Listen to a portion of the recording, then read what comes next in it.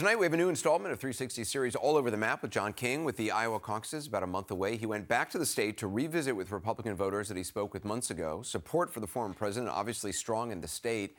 In the latest NBC News Des Moines Register Mediacom Iowa poll, he's at 51%. Governor Ron DeSantis at 19%. Nikki Haley at 16%.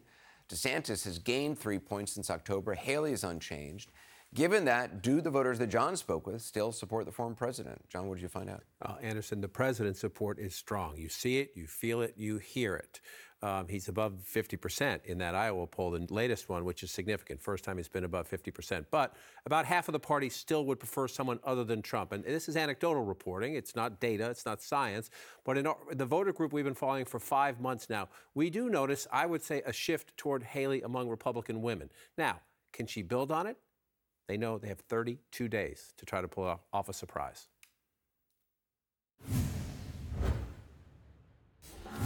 Low rolling hills of southwest Iowa, Shannon Ebersol's happy place. I'll just sit out here with my cows and take a breath, and everything goes back to the way that it should be. A family cattle farmer for 25 years, a two-time Donald Trump voter. I love what he did for small businesses. I love what he did for agriculture. I wish he could have done it a little bit quieter. The loud part is why Ebersol is shopping. Because he wasn't as respectful as I think our president should be. Because he didn't bring us together. Shopping for a conservative who doesn't scare her liberal friends. I would lean towards Haley.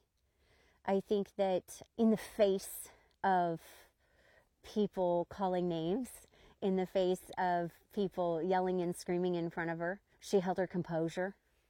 I think that she has the demeanor and the life experience that is more connected to actual Americans. Trump's support is deep here, especially in rural counties like Ringgold.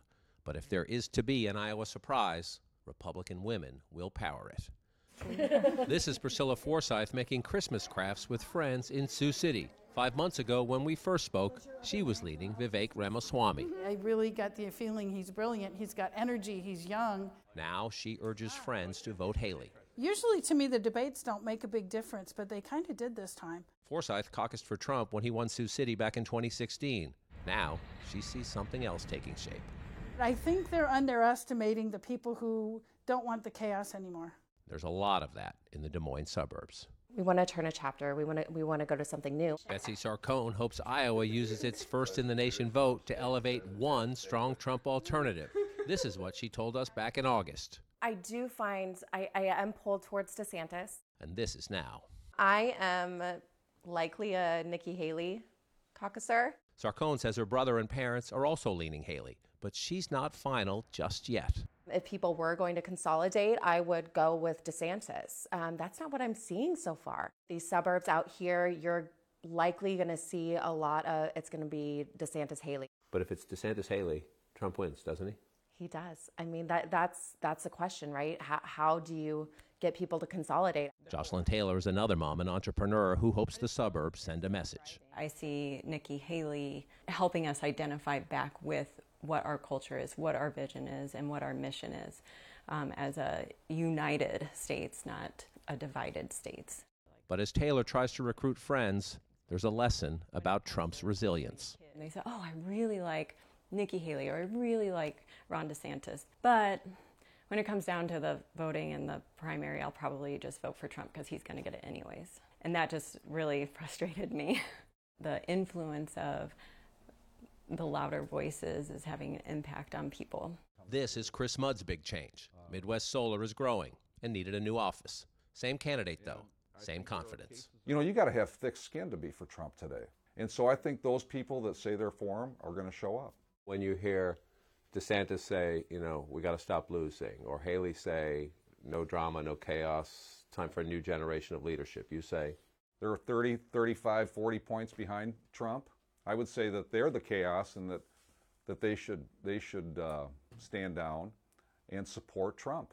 Mudd doesn't care about polls showing Haley runs stronger against President Biden. Doesn't care Trump could be both the Republican nominee and a convicted felon by summer. I think Trump has been pushed into a corner. I think he's got lots of targets on him, and I think he's doing a great job of deflecting every one of them. Doesn't see January 6th as disqualifying. To the contrary. You know, why didn't Nancy Pelosi have the National Guard there? It's a separate question, though, isn't it? No, that's it's a, that's not. a legitimate question. It's a legitimate question. But just because there weren't enough cops there, does that give people the right to blow through those barricades, to beat those, in some cases, beat those officers? No, it doesn't. But the people that were there were negligent from stopping it from happening. They wanted it to happen because they wanted Trump to not be eligible to run again. I think it was set up to end Trump. There is zero evidence to support that. And it is talk like that that is a big reason Shannon Ebersole says enough. Inflammatory acts did not happen by President Trump, but he inflamed a lot of people to do a lot of crazy things that I don't think that's really who we are. The cows are still here because the freeze is late, but they will soon have to move. And Ebersole knows that means time is running short for Republicans like her who hope Iowa sends a message. It is time to move on. So, John, what should people look for in the caucuses? Who votes and where they vote, Anderson. The who part is important. I just want to show you the Iowa caucus electorate in 2016. Remember, Ted Cruz won Iowa in 2016. Donald Trump won New Hampshire, and the rest is history. But Donald Trump came in second in Iowa. Essentially, that's where he proved he had appeal among Republican voters. This was the electorate then. More than half the electorate was men in 2016.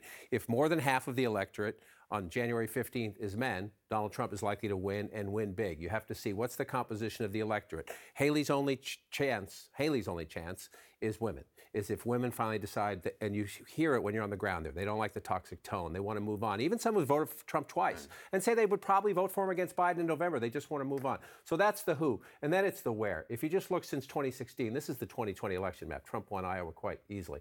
But since 2016, there's been massive growth here, especially in Des Moines and the suburbs around it. Now, they're not all Republicans, but when you're there, I've been doing this is my 10th presidential campaign. When I go there now, it is a very different place from when you went there even 4 or 8, but it's particularly when you went there 30 years ago. That's the fastest growing part of the population. And we know from 2018 and 2020, the suburbs are Trump's kryptonite. Do enough people turn out in the suburbs, or do Republicans come out to vote against Donald Trump? And it's interesting, again, this is anecdotal reporting, but that farm was down here, a tiny county.